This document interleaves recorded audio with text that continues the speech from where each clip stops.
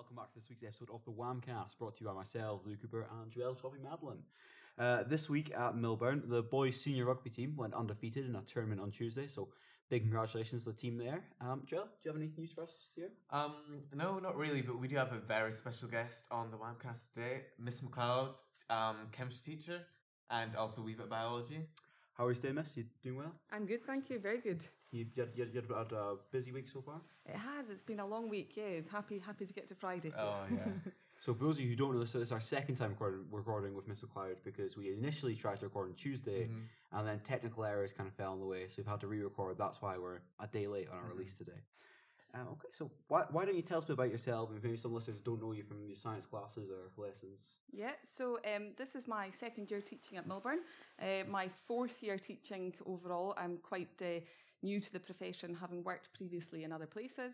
I live out on a farm out in Ardseer, and I've got 3 kids and 3 dogs, so that keeps us busy outside of school as well. Oh, I say 3 dogs. Actually, I only have 2 dogs now, but recently lost one. But 2 dogs and horses and riding out there as well, so that keeps us busy. What breeds are your dogs? They are schnoodles, schnauzers mixed with poodles. Ooh, that is quite a breed, I'd imagine. Yeah, they're good fun. Small dogs. So what did you do before you were teaching? So before I was teaching, I was a Pilates teacher for a while, and I was also a sports and remedial massage therapist. Before that, I worked in LifeScan for many years. That was my kind of first proper job outside of university. And before that, I did my degree in biomedical sciences. Oh, so when you meant like massage therapist, was that like giving like massages to people? Yeah, so it's sports and remedial. So it wasn't exactly a pleasant experience for everybody, as it was quite in-depth and could be quite painful. But looking at sports injuries and keeping people moving and keeping them going. So those are your kind of calm, usual massages? Not calm, not relaxing at all. Not nice and soothing at all, no. So you said you had a biomedical degree, was it? Yeah, biomedical sciences, that was what my degree was in. And that was Napier? Napier University in Edinburgh, yeah. See, it's all coming back from last time we tried to record it. So how was it in Edinburgh? How did you find it as a city? Yeah, no, I really loved being in Edinburgh. I've always thought if I didn't live up here, if I was to live down there, it would be in Edinburgh. I loved it as a city. The degree was great. I really enjoyed doing the biomedical sciences degree. Wasn't entirely sure what I wanted to do when I left school. Took a year out and I'd started working in LifeScan at that time. And I just knew that I loved sciences, knew that I particularly loved biology and chemistry, and wanted to do something in that area. No, that's definitely, you seem quite set when you're doing, the career of LifeScan before, not career, the kind of year of LifeScan before to help you get in it. But say hypothetically you hadn't followed through, is there anything else you've considered, or did you feel it was, kind of always what you wanted to do? Yeah, I knew I always wanted to do something in the sciences, as I say, but I really didn't know what at the time. Having looked back, I would have loved to have done maybe medicine, but if I didn't get the grades, I didn't know that at the time. I didn't work hard enough at school. I would have, looking back, I would have liked to have done that. But at the time, I just followed the kind of the passion for biology. Yeah, I suppose it does kind of show that, what you kind of do isn't the be all and end all, because you studied biomedical and now you're teaching chemistry and them. Yeah, you never kind of know what path's ahead of you. You never know what's time, so there's plenty of twists and changes. Yeah, if you told me at the time when I was in school that I'd be a teacher, I would have laughed at you. I told you definitely not.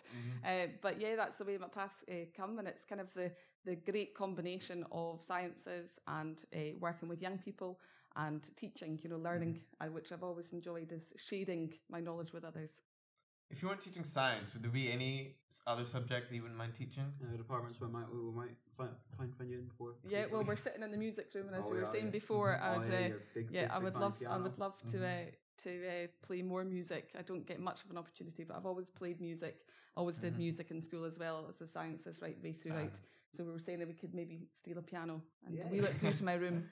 And we could combine chemistry and music. So is it just the piano you play? Are there any other instruments?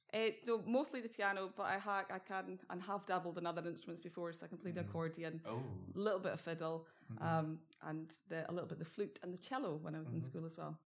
I remember I used to play the tuba from P6 till primary. No, from P6 till S3. I had Was Pac-Man. it tuba? I Yeah. thought it was the French horn. No. It was the tuba I played. 'Cause it was absolutely massive. It was like hold it like a guitar in your lap and blow you into it. Awesome.